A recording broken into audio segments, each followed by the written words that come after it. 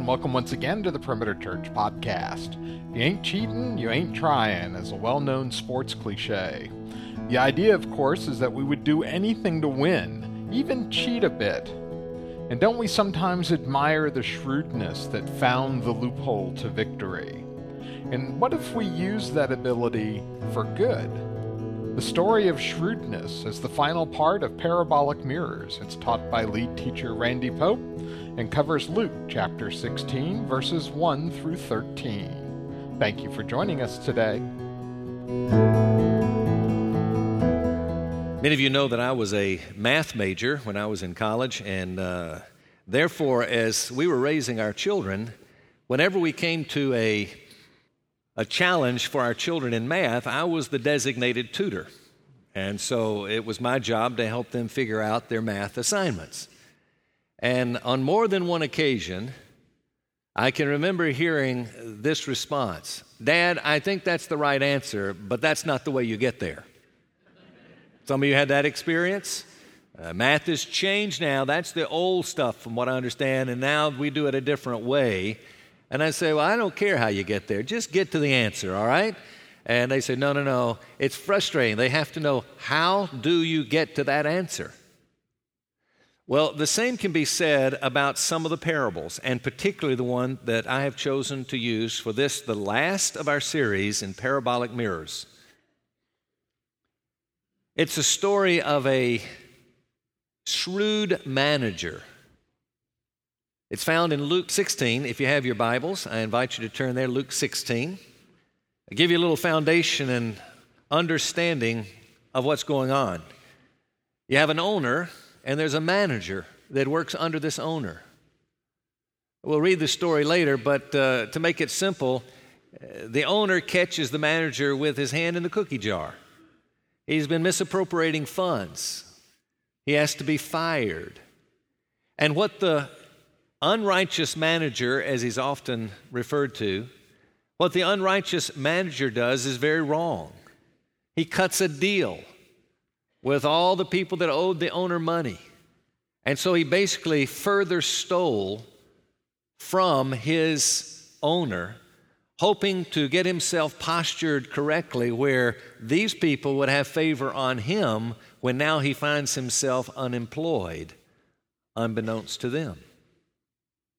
Well, the whole issue of the parable is that the storyline is God, Jesus speaking now as God, is saying, let's applaud the unrighteous manager for how shrewd he was, for how clever he was, for how ingenious he was to look after his future.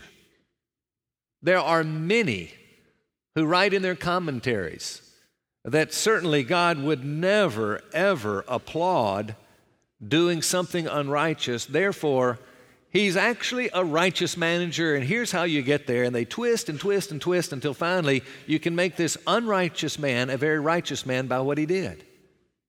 That's not the point of the teaching at all. One commentator put it like this: to applaud a dishonest manager for his cleverness is different from applauding a clever manager for his dishonesty. Maybe a true story will help you understand how we're approaching this. A father shares the story that his son called him late at night. And actually, it wasn't his son. That's not true. It was actually his son's girlfriend who calls him in the middle of the night. Now, it's maybe 11, 11:30, 12, but the father was asleep. It awakens him, and he hears the voice of this girl who, unlike anything he's ever heard from her, she is beside herself, hysterical, just crying and screaming, and he can't get her quiet enough to understand what's the problem, what's going on. And in the midst of all of the breathing and crying and so forth, she says, it's your son. He's been in a wreck, a horrible automobile wreck. The father immediately said, I'm on my way. Where are you? And it was not very far from where they lived. And so he said, I'm on my way. And she said, no, you can't come. At that moment, he shares that he knew that his son must be dead. With that, the father said, I'm on my way anyway. You can't stop me. I'm coming. And then she said to him, which now sealed it 100% in his mind, that his son was dead, said, I think before you come, you better talk to the paramedic. And his heart just dropped. And then, as he hears on the phone, April Fool's, Dad, gotcha.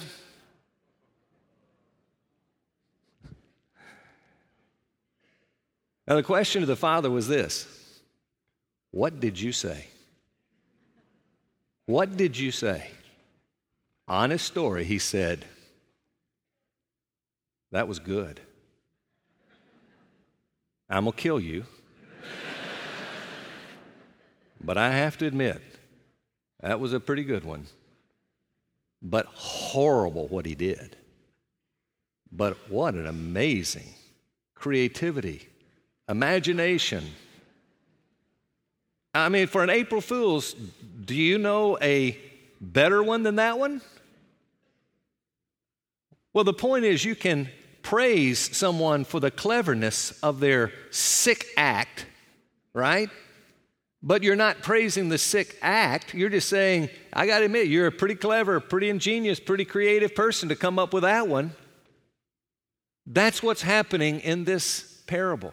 Jesus is not saying, way to go, unrighteous, you stole, and that's good that you stole. He's saying, no, you stole in a very ingenious way, and what I'm doing is I'm praising you for your ingenuity, your cleverness, but all for a reason, and that's to make one central point.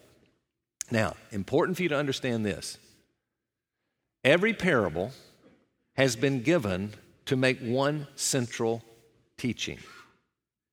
It's what we call in theological study hermeneutics. When I was in graduate school of theology, we would study hermeneutics. Hermeneutics were principles of interpretation. And so there's a principle. What if something is said in the Old and it precedes the Mosaic law? How do you interpret that long term? What if it's part of the Mosaic law? Here's how you would interpret it. How about something that's given in the Old Testament and it's not renewed in the New Testament? How do you deal with that? And then there's one for parables that says there is only one central teaching, one and one only. And it is quite acceptable and appropriate to give up on some of the detail, even in its accuracy, to do a better job of making the one central teaching. So I'd like for us to look at our text together. If you have your Bibles, Luke 16, beginning in verse 1. We'll read through verse 7 to begin with. Luke 16, beginning in verse 1. Now he, Jesus, was also saying to the disciples, there was a rich man who had a manager, and this manager was reported to him as squandering his possessions. And he called him and said to him, what is this I hear about you? Give an accounting for your management, for you can no longer be manager. The manager said to him, what shall I do since my master is taking the management away from me? I'm not strong enough to dig. I'm ashamed to beg. I know what I shall do, so that when I am removed from the management, people will welcome me into their homes. He summoned each one of his master's debtors, and he began saying to the first, how much do you owe my master? And he said, 100 measures of oil. He said to him, take your bill and sit down quickly and write 50, suggesting he's going to forgive the balance. Then he said to another, and how much do you owe? And he said, 100 measures of wheat. He said to him, take your bill and write 80. Now, this really begins to make sense when you come to the next verse, because the next verse is really the bottom line teaching. Verse 8 says, and his master praised the unrighteous manager. Why? Because he had acted shrewdly. Why does he do that? He's want to make a very important point. For the sons of this age, non-Christians, are more shrewd in relation to their own kind than the sons of light, which refers to Christians. We complete it with verses 9 through 13. It goes like this. And I say to you, make friends for yourselves by means of the wealth of unrighteousness. And that would be basically monies and riches. So that when it fails, they may receive you into the eternal dwellings. For he who is faithful in a very little thing is also faithful in much. And he who is unrighteous in a very little thing is unrighteous also in much. Therefore, if you have not been faithful in the use of unrighteous wealth, who will entrust the true riches to you? And if you have not been faithful in the use of that which is another's, who will give you that which is your own? No servant can serve two masters, for either he will hate the one and love the other, or else he will be devoted to the one and despise the other. You cannot serve God and wealth. So what Jesus is going to do through this parable is to teach us several things. And I'm going to suggest 4 challenges that he's given to his followers through this parable, both then and now for all of us. If you have your outlines, you're welcome to follow. Number 1, Jesus challenges his followers to resourceful zeal. To zeal. What he's saying is simply this. Many Christians are showing less zeal for their eternal goals in life than the non-Christian world for their very temporal goals of life. Watch the lost world in their pursuit of just take success. I'm telling you, there are those of this world who have no interest in spiritual truth, and I'll tell you, they are so desirous to make it in life successful. They're getting up early in the morning, earlier than they would ever think they could get up. As a youngster coming up, I just have to sleep, I have to have my sleep. Not now. For some reason, they can go without sleep because they're going to get up and charge hard from minute 1. They're going to stay late at the office. They're going to neglect some very important things in their lives, including their health, their family. But they say, I'm going for this success, and it takes it, whatever it takes, I will give it. They will take vacations and cut them short. Say, I won't go on this vacation. I'm going to miss this. Family, you go on. I've got to be attending to this. And they will work and work. They will study. Oh, I'm telling you, they'll read all the journals. They'll keep up with the stock market. They'll make sure they know this, they understand that. They're not going to be caught without understanding the world of their business that leads them to success. And so he says, just check them out. Or check out the world when it comes to the whole idea of just pleasure. The type of money that the world will invest in their club dues to make sure that they're at the best of the place, that they have the nicest car, that they've got a wonderful home, maybe even a backup, a second home, or maybe even more. I mean, they will invest and invest and invest. Vacations extravagant. It just goes on and on. And they're saying, look, I want to enjoy the world I live in. I've got to make a huge investment to enjoy it. And the teaching is saying, Christian, watch the difference between sometimes them and us. Think about disappointments.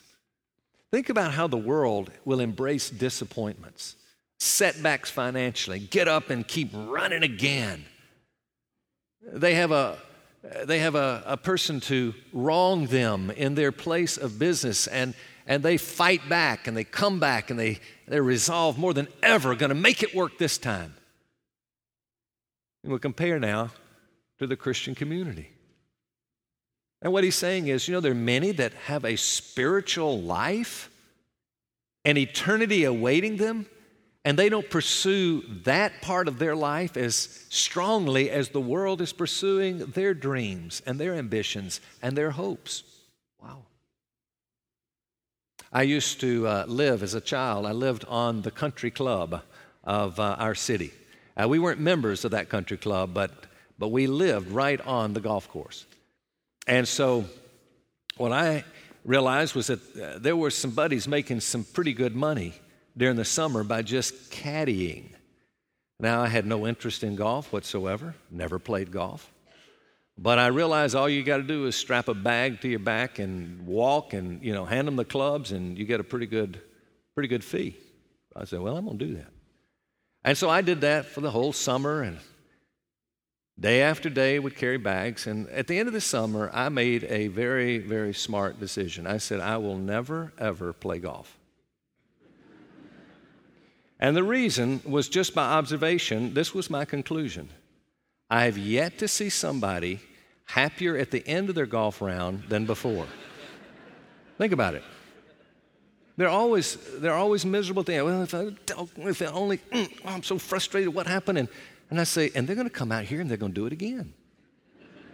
Why don't they learn? This is a pattern. I've done it all summer. It's true of everybody, and nobody gets happier afterwards, so let's just not do it. I don't understand.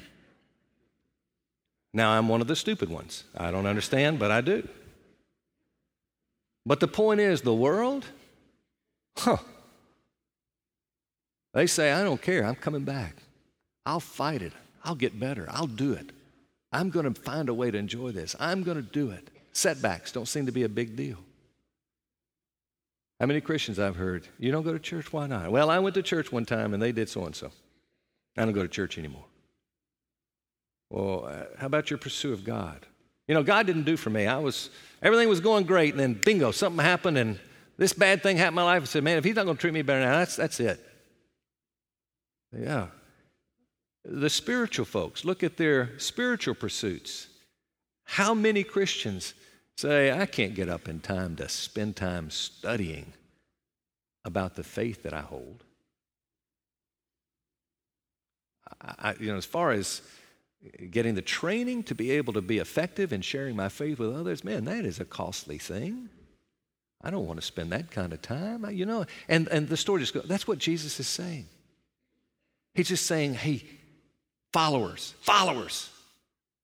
take notice and know what I long from you is the same kind of resourceful zeal that even you perhaps are giving now to the temporal world. Place that here in the eternal side, and you outlive them. You outwork them. You do it all better because you got something more important to run after. So number one, he's just challenging zeal. Compare the zeal to the sons of this world versus the sons of light, okay? Number two, Jesus challenged his followers to realism. Look at verse 3 of chapter 16. The manager said to him, what shall I do since my master is taking the management away from me? I'm not strong enough to dig. I am ashamed to beg. And probably when he says I'm not strong enough to dig, it's probably a way of saying I'm lazy. And when he says I'm ashamed to beg, he's saying I'm prideful. And what he's simply saying, it's no more than that. He's just saying, hey, look at the world. Look how often they're realistic about where they are. Compared to the Christian, why wouldn't we be as realistic? Maybe you heard the story of my youngest when he was the younger brother syndrome of Luke at 15, where he was the one that was out and straying and so forth and so on. And I'll never forget when he comes to me and he says, Dad, you need to be praying for me. Why? Well, because I'm doing some very bad things. What are they? He tells me. They are very bad things. He said, you need to pray for me because I'm in a bad spot. It's not good. I know where it's going. I know where it leads. I know what's going to happen if I keep following this. I love this way of life, but I know where it heads. I know about it. The realism. I had to sit there and say, boy, I'm thankful for the realism. What if that same child had come to me and said, oh, I'm doing fine, which is what I hear from so many that I meet with. And I have an opportunity to ask them, how are you doing spiritually? You know what? I'm doing pretty good. I am. I say, I am so glad to hear that. And then I wonder, are they really doing well? The sons of light are not known to be very realistic, so I'll do a little prodding, a little questioning here and there. I said, well, tell me about your time with the Lord. How's it been? Well, that's been a real area. I don't really do too much in that. That's been a struggle. Oh, really? How about your life in ministry as a Christian? What's God using you to do? Where are you applying your gifts? Where's God using you right now? Well, that's kind of been an area that's been real strong in the last several years. Oh, really? Well, now, are being used in people's lives that are out there in the world that are hurting or needing the Lord? Well, no, that's not been. And I said, then for crying out loud, why don't you say, hey, I'm not doing too good. I need help. But the Christian world has so much, I'm doing fine. Because I'm not doing really, really, really bad stuff. What Jesus is saying is to his children, to those he loves, he says, hey, children, be real. Just admit that fame is a bubble. Quit being so unrealistic to think if you get more of it, you're going to be a lot happier. Let's admit that money is hollow, that money's not going to do it for you. Just come on, be real. Just kind of admit it. Just say money does not count. That excess comfort invites stagnation. Why don't you just say it, even though it's a struggle, just at least say, hey, I know the truth. Don't just keep telling yourself the same lie. Just be real. Admit it. And so secondly, he's just saying, I challenge you, my children, you be real. Be as real as the world is realistic, okay? Number 3. Jesus challenges his followers to foresight. He's asking them, okay, I want you to be long-term thinking. You see, he knows that every one of us are going to shortly, it won't be long, be discharged of our stewardship responsibilities on this earth. And then we're going to give an account before the Lord. Let's look at verses 4 through 7. I know what I shall do, says the manager, so that when I'm removed from the management, people will welcome me into their homes. And he summoned each one of his master's debtors, and he began saying to the first, how much do you owe my master? And of course, you know where it goes from there. What he's doing is he's planning for tomorrow. And that's exactly what Jesus is saying. He says, hey, Christians, followers, you that follow me, I want you to do this. I want you to think more about tomorrow than today. It's what's called delayed gratification. I just learned this week of a study that was made that's just been completed over 30 years. You know what they did? Young people, listen to this one. They took a group of young people, very young, youth, children, and they said, we're going to give you an option. You can have one marshmallow right now, or you can opt to have none now, but you can have 2 a little later. You choose. Some of them chose the 1 now. Some of them chose 2 later. They tracked those 2 groups for 30 years to watch what happened. And in every area of life, it was so consistent. The kids that said, I'll take the 1 now, didn't seem to make it. In area after area of their life, they didn't make it. The one that said, I'll hold off, I'll get the 2 later, to watch the success in life and how healthy and this, that, and the other. Marriages, it included their family, their marriages, everything. Those that could say, I will delay my gratification for that which is the best, even though it comes later. They're the ones that were the winners. That's all Jesus is saying. I remember when I was in college, I began to believe that with all my heart. I said, this idea of preparing for the future is so much better. And I came across a quote. I don't even know who said it. It didn't have a name at the bottom when I wrote it. But I made a little placard that I put on the footboard of my bed in college, knowing that the first thing I was going to do would be sit up in bed, and when I did, that's where I'd be looking. And it would remind me every single day what I wanted to be reminded of. And the simple statement was this: you are becoming today what you will be for all eternity.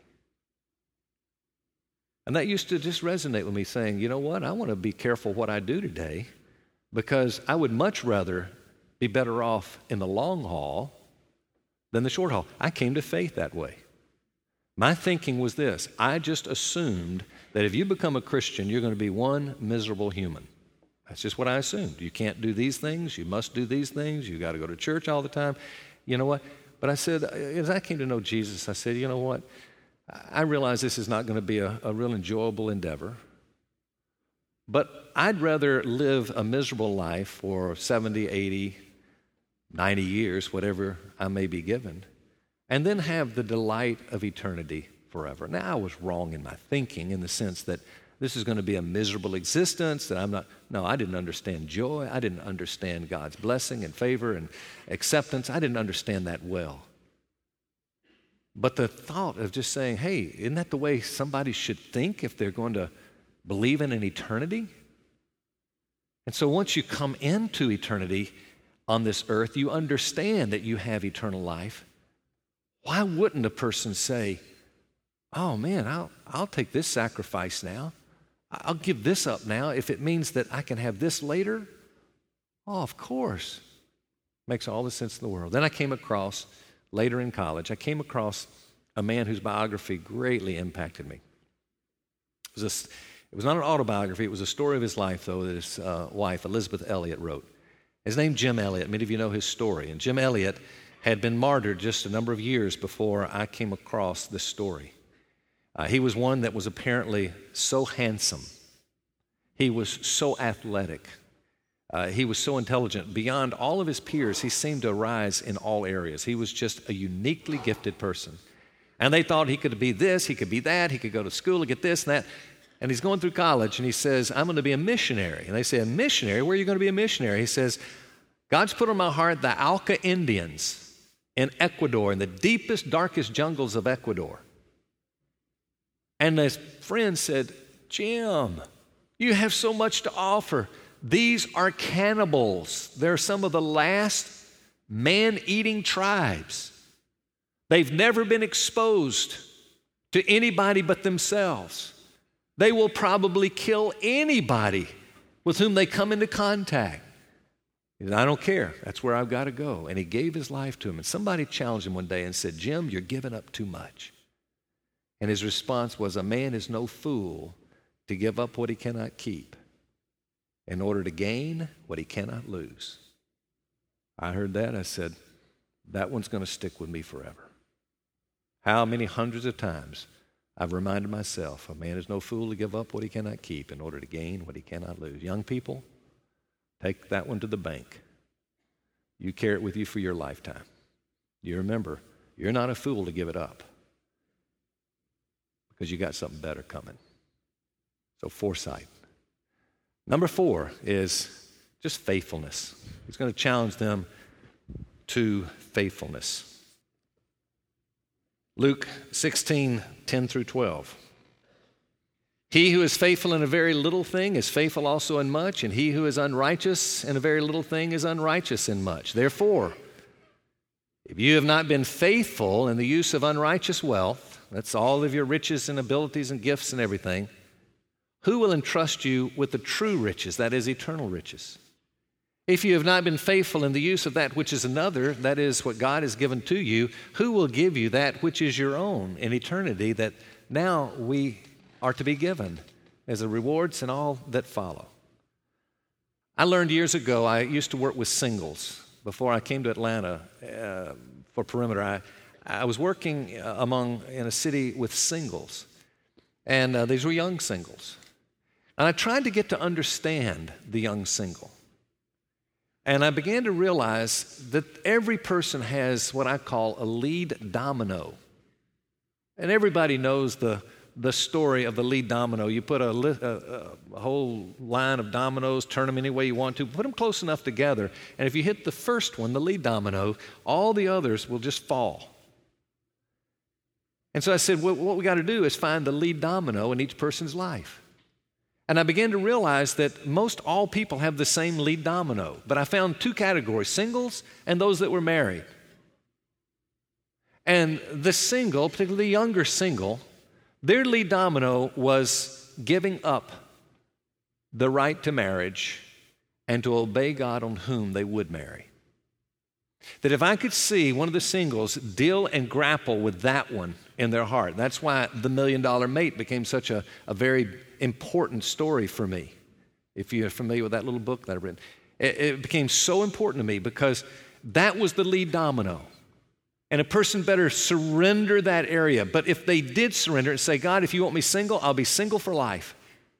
But God, if you do want me married, I will not marry anybody but somebody that is the appropriate person to partner spiritually together with me. And so I'd see guys and the girls come to the point that they'd give that up, and I'd watch the rest of their life just be surrendered in a big way. I found out that once you're married, that's not the issue anymore. Now it's money.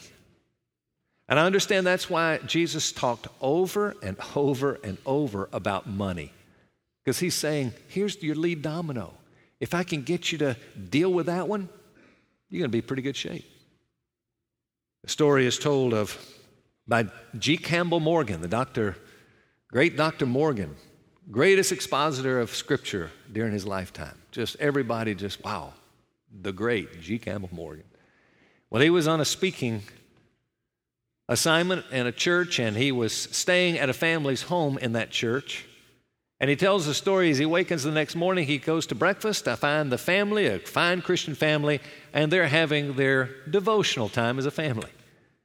And so Dr. Morgan sits in and enjoys it, and the father is talking about missionary endeavor, and he ends his time praying, and he prays for missionaries.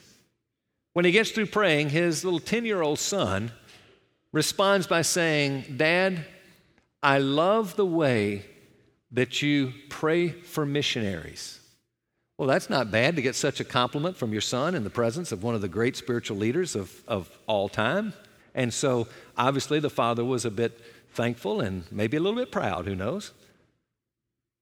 And he looked at his son and he said, well, thank you, son. That means the world to me. And then the son followed by saying, and you know, Dad, if I had half your money, I would answer all your prayers.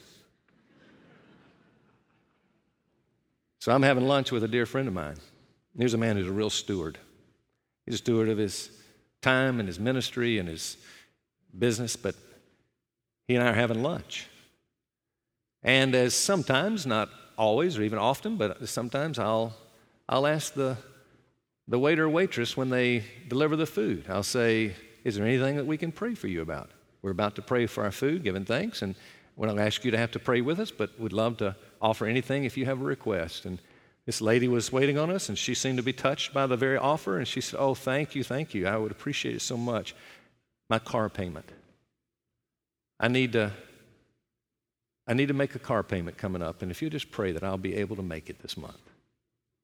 Okay, and so I prayed for that. We ate our meal, and when it came to getting the check, my friend said, oh, let me grab it. He picks up the check, and I happened to note, and he wasn't trying to let me see it, but I happened to watch what he did for a tip. And I thought he'd made a mistake. And so I challenged because it was a few $100s in the tip.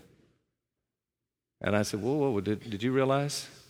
And his response was, he said, you know, God's already answered her prayer. I know that. I have the means. We just asked for it. Let's answer it. That's how God will do it. Oh, wow. You know, God's just saying, why don't we be faithful? Just be faithful. It is the true barometer of faithfulness, our use of monies. And that's why he deals with that one, even in this parable. Luke 16:13, the last text, reads like this. No servant can serve two masters, for either he will hate the one and love the other, or else he will be devoted to the one and despise the other. You cannot serve God and wealth. You ever heard about the monkey trap? Sure you have. The way they can catch a monkey? They put a trap and they put a size of the hand of that monkey, whatever it would be. They put something inside the monkey wants. They go, it's in. You know the story. They grab it, and they can't get their hand out with a clenched fist. They can't get it out. And they'll stay there until they're caught. All they'd have to do is let go, and they're out.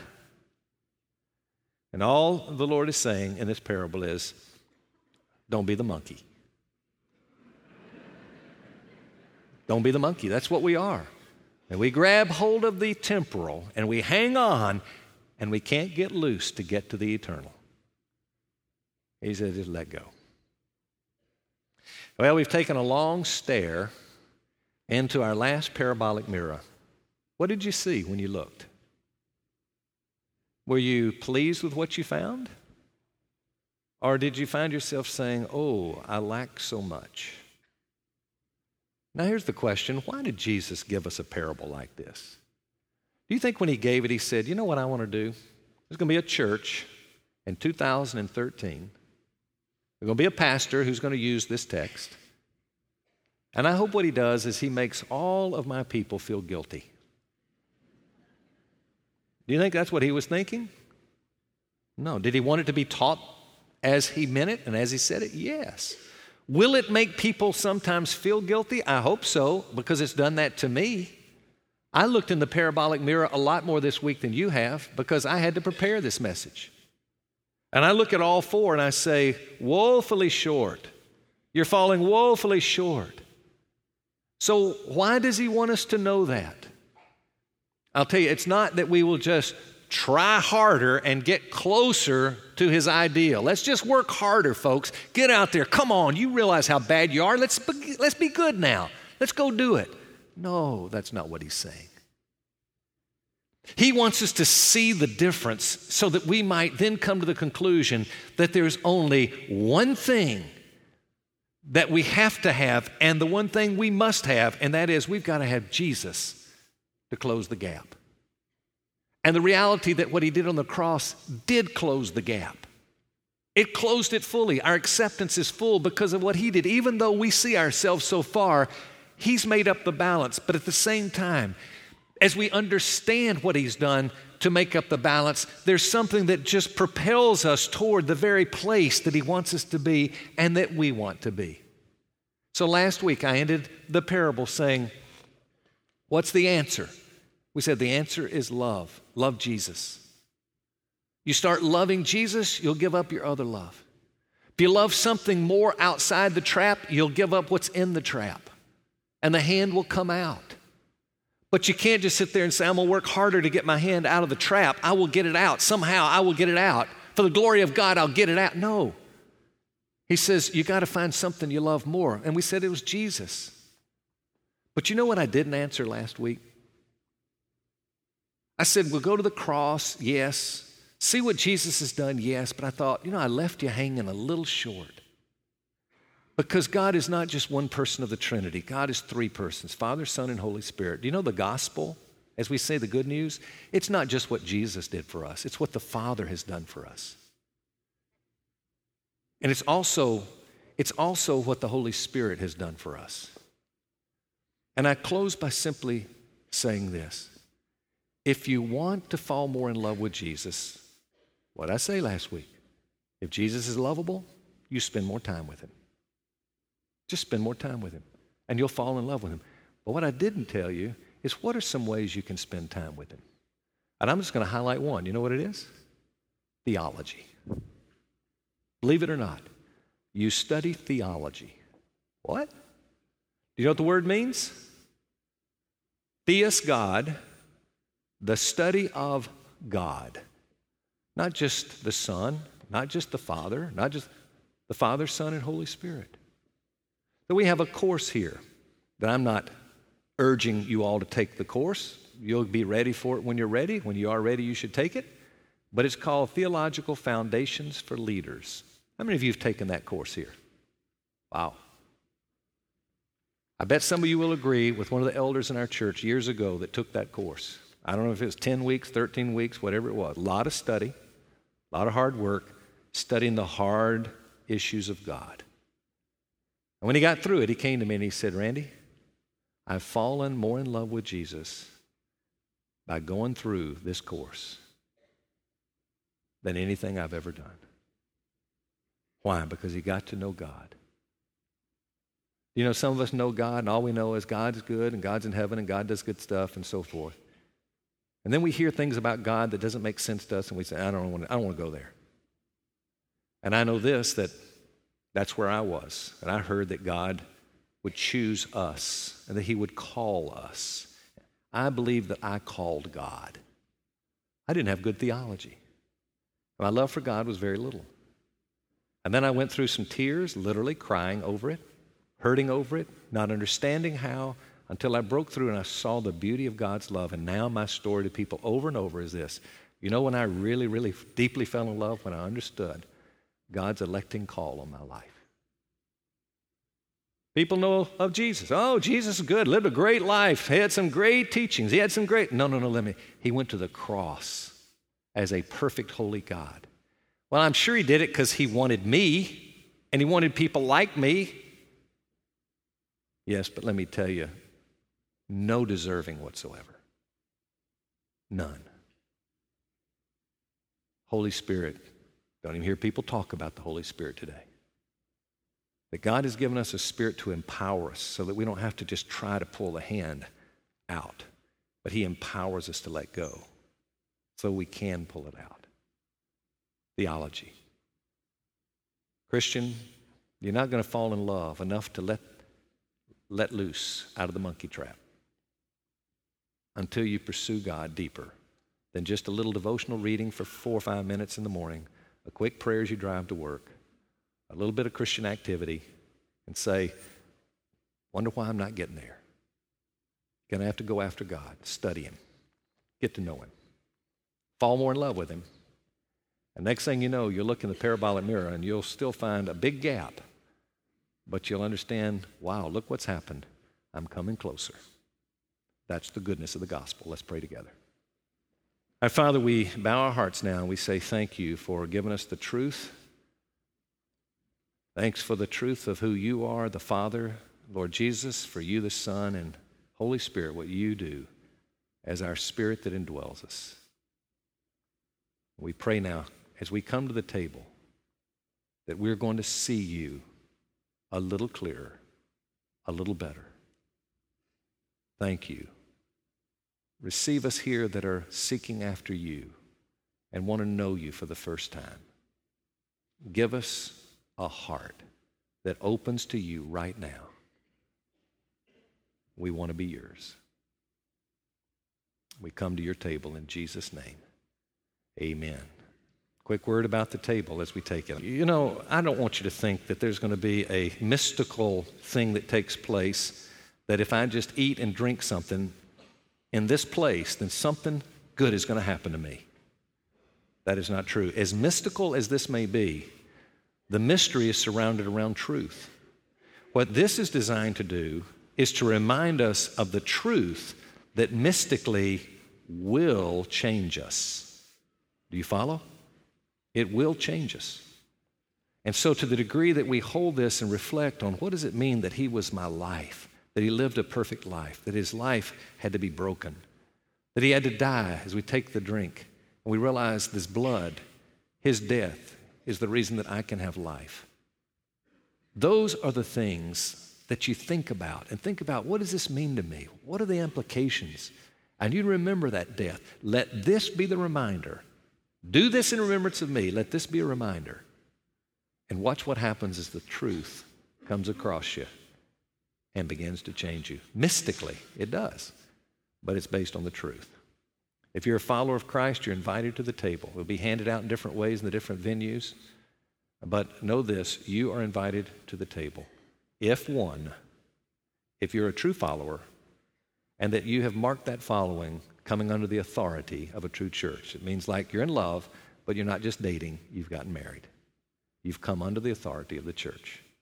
And so if that be the case, doesn't have to be this church, you're welcome to the table. Depending upon where you are in this auditorium, we have a stacked cup format. The lower cup has the bread. Take it as you're prepared and ready. The cup in the top with the drink, we'll take that as we close in just a couple of minutes. So I hope you have a refreshing time at the table, that you enjoy being with him even now. Think on the truth and watch what happens. The Lord said, "This is my body, which is broken for you.